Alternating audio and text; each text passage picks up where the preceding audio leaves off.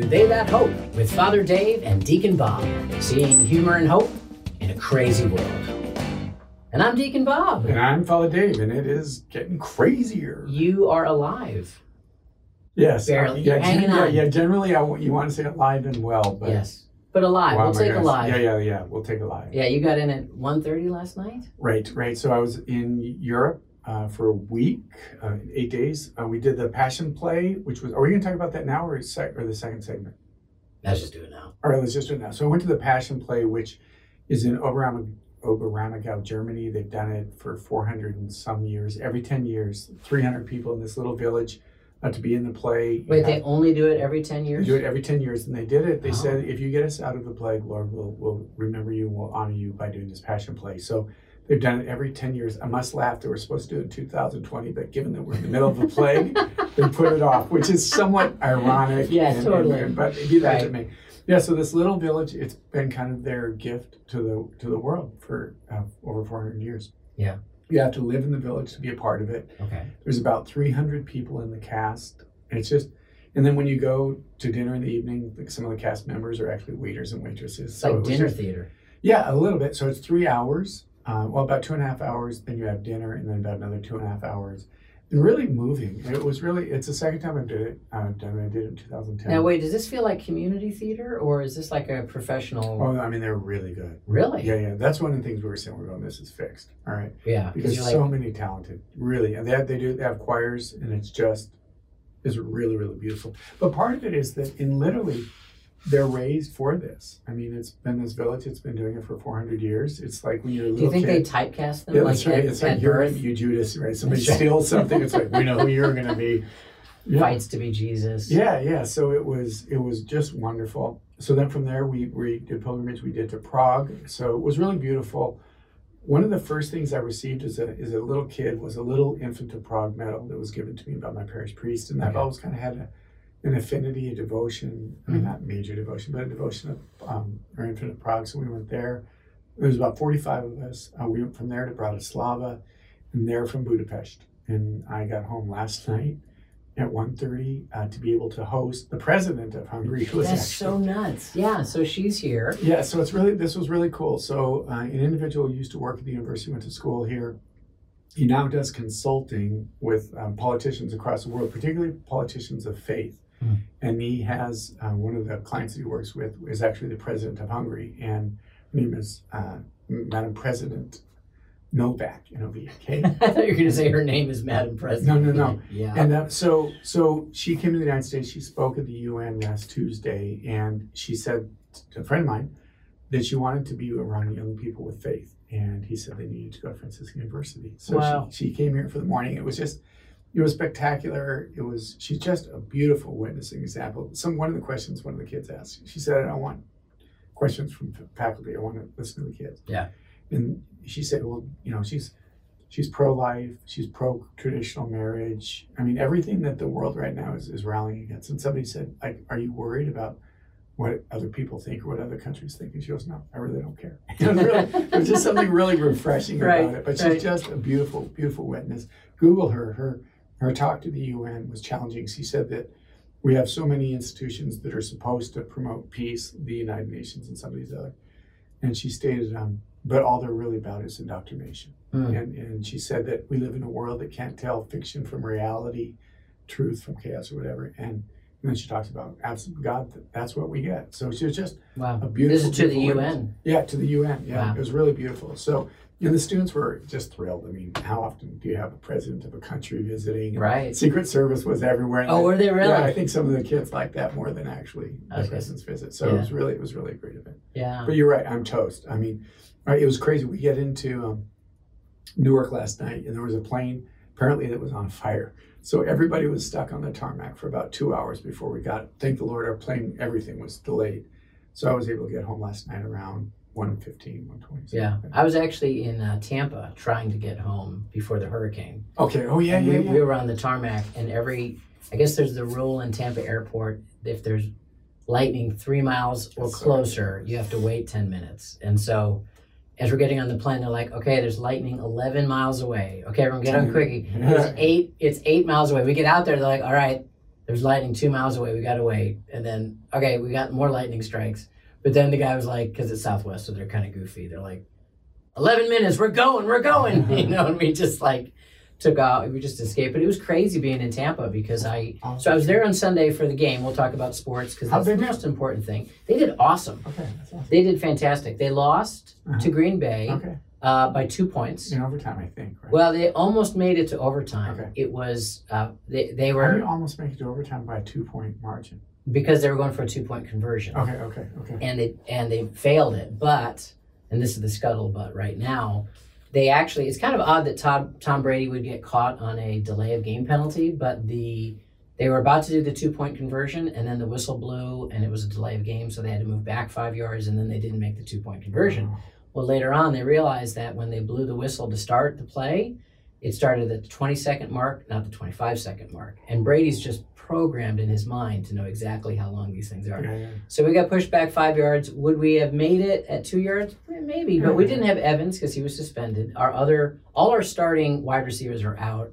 The general attitude is our defense did great, held Aaron Rodgers, previous MVP, to 2 touchdowns. That's it. And if we have anybody who can catch the ball, really, we're gonna be dangerous. I saw that Denver. We had a lot of fun. First off, Notre Dame won, and they beat a team that was fantastic. undefeated, so that was a big win. They beat North Carolina, so that's a big win. Denver won. The score was 11-10. Did you see that? I saw that. How did that even happen? 11-10. Field goal, a safety, and a touchdown where you missed the PT. I mean, how do you get 11 points? 11 points is really hard to get. Hey, speaking of that, I was listening to our previous episode, so we do have a error and omission thing. We did make a mistake. Well, we made a mistake. Well, you suggested for the Broncos-Seahawks game, you said Broncos by 17. Yeah. That didn't actually happen. It didn't? They didn't win by 17? No, they didn't win at all. Why are we dealing with the past? Let's live in the future. Let's keep our eyes fixed on Jesus. That's right. Yes, That's right. exactly. Yeah. But okay, real quick. So on the flight back, I watched 2 films. Okay. So I was going to watch Doctor Strange, but you said it was really bad. I did not say that. I thought you said it was really bad. No, I actually enjoyed that. No, quite a you bit. thought the Jurassic Park one was bad. Is that the one you watched? No, I didn't. Oh, good call. But I didn't watch Doctor Strange. I watched A Murder on the Nile. And who stars in Murder on the Nile? Yes. Wonder Woman. That's right. Yeah. Gal Gadot. So I watched it 12 times. And then... Always had the same ending. That was a fun movie. I liked it. It was. Actually, Did you see Murder on the Orient Express? I did. Yeah, I thought they were both good. They're fun. Yeah, they're fun. Yeah. And then I watched Fatherhood. Are you familiar with that movie? No. Okay, Kevin Hart. Okay. Married, and his wife dies in childbirth. And it's really the story of him as an African-American trying to raise a child by himself, and the tension that exists between his mother-in-law thinking maybe it's best that the baby be with her. It was really... Is it like a serious movie? Yeah, well, there's some comical scenes, but yes, I would say it's not basically a comedy. It was really actually I was pleasantly surprised. Kevin Hart. Yeah, I was pleasantly surprised. Interesting. Yeah, I always think of him as just a kind of loud comedian. No, actually, exactly. No, and there's he's also on every other advertisement these days. He is a lot. There's some really, honestly, Bob, there's some really poignant, beautiful scenes I'll check it out. About being a father and almost a stereotype that a father can't raise a child. You know, it's got to be a woman that have to raise. So it was really, one of the scenes was his mother says to him, "You're doing a great job being mom." It was really. Huh. It was really touching. Yeah, so fatherhood, and that's what. And then I watched For You Good Men just because. Just because. Yeah. Just because you can. Because you can handle the truth. Don't get me started. Yeah. So yes, but you're right. I'm toast. But it's great to be back. Yeah. Well, our prayers for those in Tampa, and by the time you hear this podcast, I guess Fiona happened while I was gone too, and that was one of the largest storms that ever hit Canada, I guess. Oh, I didn't know about that. Yeah. It started maybe as a tropical storm or a hurricane, and moved up to the eastern coast. Well, they were, on Monday, I tried to get lunch in Tampa, and people were clearing up. Really? Tables and Everyone's chairs. just taking off. And they shut the city down. I guess even today, they shut the power off so that it would preemptively, because most of the explosions happen because there's electricity. So, the airport is shut down. So you got out just in time. Yeah. Okay. Yeah, I was actually sitting on the plane like, Lord, I have to get out now because there's no... if I'm not out now, I'm going to stay here until Friday. And it wouldn't be like a fun time in Tampa. Right. It would be like staying at the hotel airport. Cool. So, praise God. Cool. And we have, what do we call it? Promotion. Yes, we do. But we're going to save it till next week because we want to talk about it more. Yes. Right? Yes, Okay. that's So very there. true. So Mark Hoffman's listening, wondering why we're not doing it. Stay tuned next week for our very exciting promotion about Franciscan University. Yeah, we're going to talk about the theme of our semester, but we felt as though we just have a lot to talk about we today. wanted to give it more time. Yeah. So you are back working on the theme team, actually. Right. So what is that? So every year, we bring together a number of the people who help out with the Steubenville Youth Conferences. And we spend 3 days where we pray, we look at the schedule, we talk about the feedback from the previous year, we look towards the next year. Part of the joke of it, in one way, is that it doesn't really change much, or at least it might not seem to change much from a young person's perspective. But I think it's actually one of the best things that we do in terms of just an openness to the Spirit. I think there's a humility involved. You know, we're not looking to just put everything in stone. I mean, something, we're going to have Saturday night adoration. Can you give us, do we have a theme yet? It's called, Are yes. you able to say it? Oh, I am, because we said it all last summer. Oh, very good. Yeah, it's called Refuge. Oh, I like that. Yeah, like the Lord is our refuge. And we were praying about it. This came out of the previous summer's theme team. Just the idea of the anxiety and the stress and the fearfulness that so many young people experience today, and the Lord being a refuge for them, a place of peace. And we're also talking about our real refuge is in heaven. You know, that's, you know, the Lord walks with us even in the valley of the shadow of death. And that brings in hope. You know, the virtue of hope is our confidence that helps us keep our eyes fixed on things above, not on things of the earth. And there's so many things on the earth that are so distracting and, you know, riddled with anxiety. And so I remember one of the years part of it is to try to discern what the Lord seems to be saying. And yeah. remember one particular year we discerned that we really needed to speak more towards some of the social issues that the young people are dealing with. If Right. you remember, we dealt with the homosexuality issue, and we were Right. very intentional about it. The thought is that the reality is a lot of parishes, unfortunately, young people never hear anything about that. Right. So they're being inundated by the culture, by the world, by the music, by the media, honestly, by the teachers at times. Yeah. And if there isn't another voice, then where are they going to hear that? Yeah. So we felt that we needed to speak to that. And then I forget what it was, but in the spring, maybe there was a Supreme Court case that finally got settled on that. I can't remember what it was. But it was like so timely, Right. our discussion of it. And I remember one of the young people came and they said, we're amazed that you guys spoke on this topic with what happened like 2 Right. weeks ago. Right. But I mean, I really think that's part of the Lord's grace, Yes, is that it is. He really does give us a sense of, okay, these are things that the young people, and you said it really well, Bob, it's not just cookie cutter, this is what we do, but we really try to be faithful to what the Lord's asking of us. We're always proclaiming the gospel message. Right. We're always inviting people into a relationship with Jesus. We're always focused on powerful sacramental encounters and spirit-led worship. But it's asking the question, Lord, how do you want us to proclaim the gospel? I mean, you know, over and over again, the church talks about how important it is to enculturate the gospel message, which isn't watering it down. It's using the language and the symbols and the experience of the people you're sharing with, and find a way to reveal Christ in their midst. And so I'm always super edified, you know, somebody who's not really active right now in a relational youth ministry vibe outside my kids, I guess, just to hear what young people are going through. Right. You know, we draw on people from around the country and speakers and other things. And I mean, those conversations are both exciting, but also really, really sad. You know, so many young people are just struggling. And one of the issues that's come up, and it seems to come up even more every year, is there's a lack of generational empathy with young people today. You know, and I'm even seeing that in some other work that I'm doing. You know, we talk about how sad it is that so many young people are leaving the church, but there's also kind of like those dumb kids, they should get their butts back here, you know, kind of thing. And it's not like why are they leaving? Where are they going? What are they struggling with? A lack of a desire just to listen to the experience of young people. You know, sometimes we see really bad examples in media about synodality, and there's people trying to use that to change the church's doctrine. And then you hear about that thing, we should be listening to young people, and the attitude can be, why do we listen to them? Well, we're listening to their experience. Sure. Like we're trying, you know, just, you know, the example is Jesus on the road to Emmaus, you know, asking the disciples what happened to him, you know, like the humility of just, because he wanted to hear their experience of it. And it was in that conversation he opened up the scriptures and they were able to recognize him in the breaking of the bread. Yeah, I think that's all, in one sense, that's probably been the case for time immemorial, that the younger generation, right? Looking at the younger generation. But I think now is that you're right, there's this gap and this gulf that exists between them. It was interesting, one of the books I'm sure we both read called Sticky Faith, and it was taking a look at young people who stay in the faith. And one of the elements, a common denominator between those was they saw intergenerational ministry and had intergenerational relationships. Right. And that's so important, because in some ways, and it may be an indictment on youth ministry historically, but we've created these cell groups that are very much apart from the rest of the community, and there needs to be being able to walk with other people in the community that are older and younger, actually, right, so that young people can see themselves in 10 years from now, 20 years from now, still having a place in the church.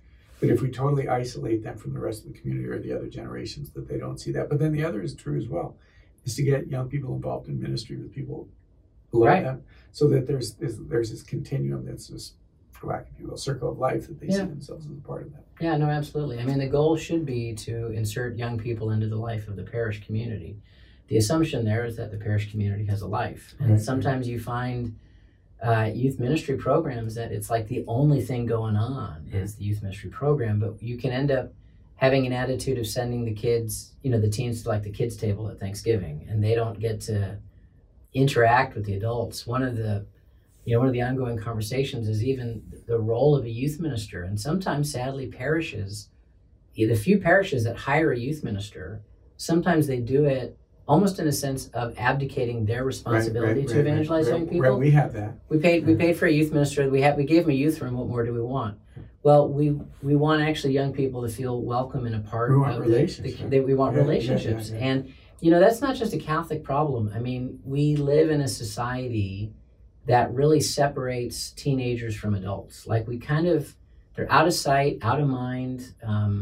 We put them in schools, we put them in other places, and it's almost like, we'll start talking to you when you're in your mid-20s and $100,000 in college debt. And we don't really have roles for them, and aren't sometimes willing to let go of leadership positions to allow young people to even fail at them, but to start growing in it. I mean, it's a problem all across the board, obviously. It's not a condemnation of one group or the other, except to say that we do need to have a greater sense of co-responsibility in the church. And every parish community should feel like this is our problem. Like, we really want to do it. The same people that did Sticky Faith did an interesting survey called Growing Young. And they looked at communities that were able to get younger in their demographic. And this was Protestant and Catholic. Again, it's not just a Catholic problem. And one of the things they found, like the telltale signs of how are they growing younger, is the entire faith community has an empathy for young people. Like they see them, they welcome them. Right, yeah, they're willing to change the way they worship or change things that they do to make it more accessible to young people. And that's a huge thing. And they take the message of Jesus Christ seriously. So it's exciting to be a part of these conversations. That's actually one of the things that I love about being Catholic. We had a conversation with a couple of people that were on pilgrimage with me, that they were talking about these super mega churches, non-denominational evangelical churches. They said one of the things that if you go to them, you'll realize is that they're very young, but there isn't many people that are old in those groups. Almost as if there's not a place for them. It's kind of young, they're hip, they're relevant, but as they get a little bit older, they don't fit in. And that's actually one of the things we need to reclaim the word diversity, because it's got such a negative political issue now. But I love the fact that Catholic, we are diverse, is that we've got young people, we've got older people, there's a place for them. And then that tension exists. Yes, we need to be able to pay attention and listen to the young people, but not totally. Again, they're 15 years old, they're 18 years old. We need to listen to the voice, but they're also 15 years older, they're 18 years old. So that doesn't mean that we change everything because of that, but there needs to be this conversation that they have a sense of feeling like they belong. I mean, that was one of the graces of my growing up, was that I really felt like I had a place in the church. Yeah. I was involved in ministry. I was a lector. I was a server when I was younger. There was just always this place for me. I'm sure it was because my mom and dad were very active in the church, but yeah, I always felt that I belonged there. Yeah. Yeah, amen. And that's a feeling that many young people don't have today. Mm-hmm. And I think even things like COVID and the shutdown, we've mentioned this on the podcast before, but it was difficult for all of us. But for us who are older, it was a year of our life. Mm. For younger people, it was a huge chunk of their life. Yeah, it was 25% of their high school experience. And they're still at least, yeah. they're still recovering from that. Yeah, at least depending on where you are in the country. Yeah, and I think there's a subtle. You used the word anxiety when you were first talking about refuge. I think that there's this underlying, not that far, anxiety that's like kind of what's next, or are we really through, or when's the other shoe to drop? Exactly, like you don't have a sense of stability or security. We can say like, wow, that was weird, never happened again. Yeah. And they were like, how many times will this happen in my life? Well, it's interesting. Or what else will happen in my Having lifetime? just got back, in most of the villages and towns in Europe, they've got, some monument memorial to plagues. I mean, it was just a part of the history, right? Even in Vienna, the beautiful downtown area, in the middle of it is this monument to the plague, and coming out of that. So it's a part of our history, one of which you and I, for the first time, have had to live through. Yeah. Let me just say one of maybe last comment related to the president from Hungary. One of the things that was interesting when she came to give a talk, we were like, what is she going to talk about? And she said she wanted to talk about being a mom and being a working mom. And again, it's that opportunity to be able to give young women an opportunity to see somebody. She goes, it's really hard. It's really hard to be a mom and to be a working mom and now to be the president of a country, right? Yeah, right. But she said, and it was really beautiful, she said, I felt the Lord called me to both of these. And she said to the women that when it's all said and done, what is most important is me being a mom. And she said, at the end of the day, I go home and I get recharged by being with my children and being present to them and raising them. And she said, my daughter, I still snuggle with her. Yeah. But it was really beautiful, this witness to a woman who's, we actually talked about Supreme Court Justice Amy Coney Barrett, who was able to do the same thing, right? And again, not everybody's called to that. She actually, the president of Hungary said, she has great admiration of moms who choose to stay home all the time. But she said that just wasn't what God was calling me to. Yeah. It was really beautiful. And again, giving a witness of somebody older than them that they can look up to, that our young women on our campus could see. It was a really wonderful experience. Yeah, amen. Yeah. Praise God. Yep, amen. All right, well, we are continuing our journey through Philippians, and today Bob is walking us through. You're a little bit tired. It's all right. And today we're reading Philippians chapter 3, verses 2 through 11. Beware of the dogs. Beware of the evil workers. Beware of the mutilation. For we are the circumcision, we who worship through the Spirit of God, who boast in Christ Jesus and do not put our confidence in the flesh, although I myself have grounds for confidence even in the flesh. If anyone else thinks that he can be more confident in the flesh, all the more can I. Circumcised on the 8th day, of the race of Israel, of the tribe of Benjamin, a Hebrew of Hebrew parentage, in observance of the law, a Pharisee, in zeal I persecuted the church, in righteousness based on the law I was blameless. But whatever gains I had, these I have come to consider a loss because of Christ. More than that, I even consider everything as a loss because of the supreme good of knowing Christ Jesus my Lord. For his sake I have accepted the loss of all things, and I consider them so much rubbish, that I may gain Christ and be found in him, not having any righteousness of my own based on the law, but that which comes through faith in Christ, the righteousness from God, depending on faith, to know him and the power of his resurrection and the sharing of his sufferings by being conformed to his death, if somehow I may attain the resurrection from the dead. The word of the Lord. Thanks be to God. Probably good to put some context there. One of the big things that Paul was often arguing against was a group called the Judaizers. And these were Jews who had accepted Christ, but felt very strongly that what Jesus did, obviously being a fulfillment of the previous covenants, but you need to keep the other covenantal things as well. So that means you have to eat kosher meat, the big thing is meat that's been sacrificed. Right, not meat, and then you need to be circumcised. Now, of course, for young Jewish males, they would do it on the 8th day. But if you have an adult Greek convert, careful where you go here. Okay. well, I'm just saying, like this was part of the tension, and so that's why when Paul was talking about beware of the mutilation, we are the circumcised, we worship in the Spirit of God. What Paul is trying to say is, like, that's not in this new covenant. That's not what we need to live out anymore. It's not about the externals. It's not about the bloodline anymore. We're all adopted through the blood of Jesus Christ. And that was really revolutionary at the time. Yeah. I mean, we kind of that's the way it was. But that was a huge tension in the early church. When you look at Acts, that becomes a big decision that the apostles make. You really see the first Council of Jerusalem.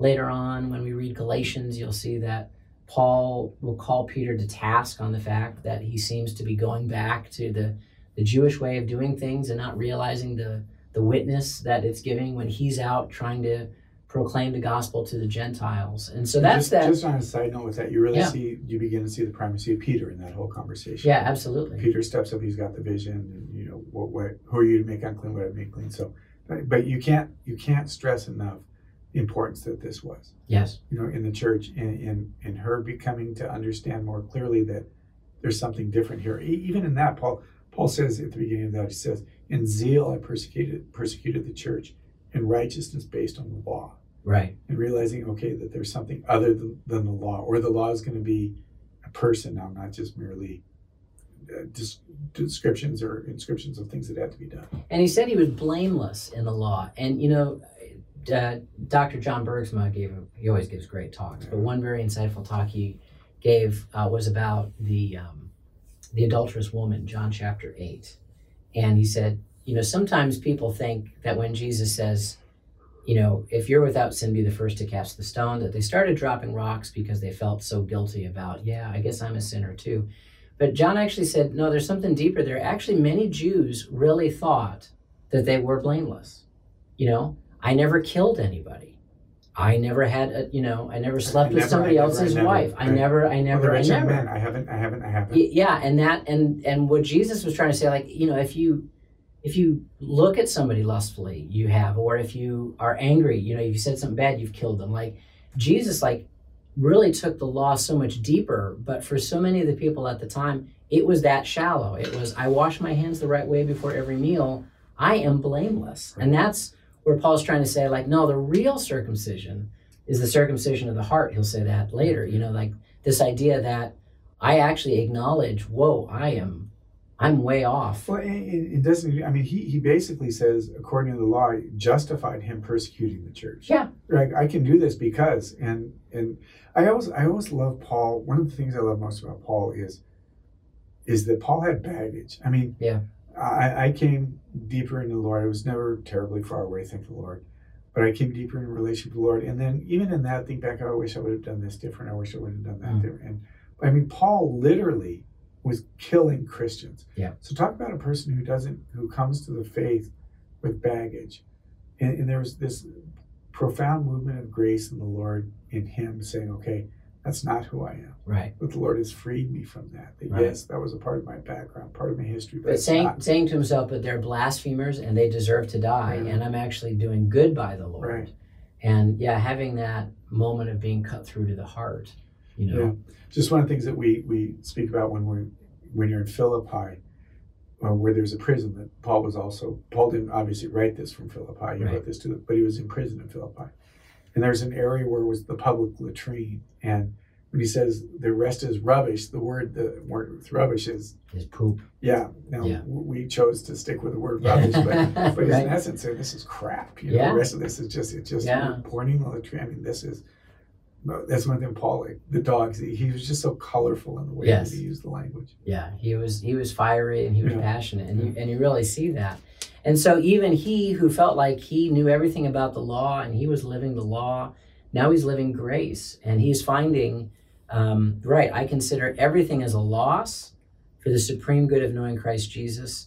And that even more extreme thing, I consider everything else so much rubbish that I may gain Christ and be found in him, not having any righteousness of my own based on the law, but that which comes through faith in Christ, the righteousness from God, to know him in the power of his resurrection and the sharing of his sufferings by being conformed to his death. Wow, that's so profound. In the catechism, I remember the first time I read the catechism, they had a section on the qualities of a catechist. And I was expecting they're going to encourage, sound theological training and other things. They actually quote this section. Yeah. They said that the real knowledge of Christ has to be this kind of knowledge, to know him and to be conformed to his suffering, to know him in the resurrection, and really to consider everything else as garbage if only we can know who Jesus Christ is. That's our rock, that's our salvation, that's our hope in what we do. This is just one of the things that I think is so powerful, having, again, just been in Europe, and we talked a little bit about the history of the church. And there's, when you look at the history of 2,000 years, there's ebbs and flows, there's peaks and valleys. And one of the things is the time that we lose focus of Christ, or the time where the focus becomes, I don't know, some particular dogma.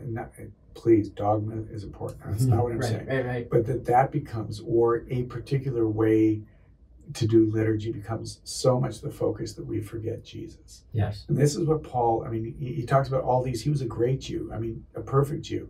We can be a perfect, quote unquote, perfect Catholic and do all the right things and thinking that that's going to justify me, because I went to church every Sunday. I went to church every Sunday. I pray the rosary.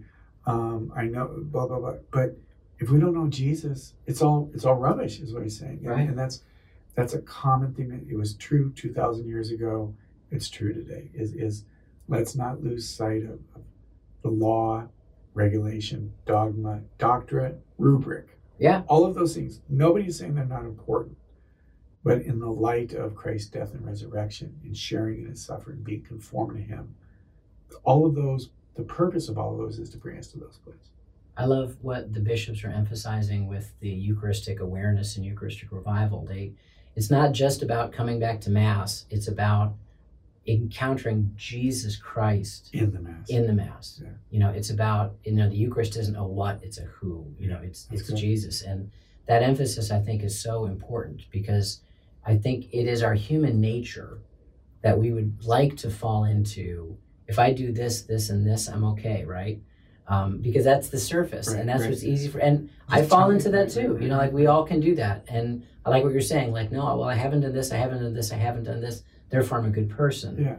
And we're all being invited to a circumcision of the heart. Yeah. A real depth of sacrifice, and letting ourselves suffer with Jesus and die with Jesus, so that we might be resurrected with Jesus. And maybe just one last word on that, Bob, because what I hear about in confession so often is this attitude that, okay, I'm living faithfully, I'm trying my best, and then an individual falls, maybe struggles with a particular sin, pornography or something like that, could be something else, and they almost judge their whole spiritual life by that. Mm-hmm. I'm doing well if I don't commit this particular sin, I'm doing horrible if I continue this.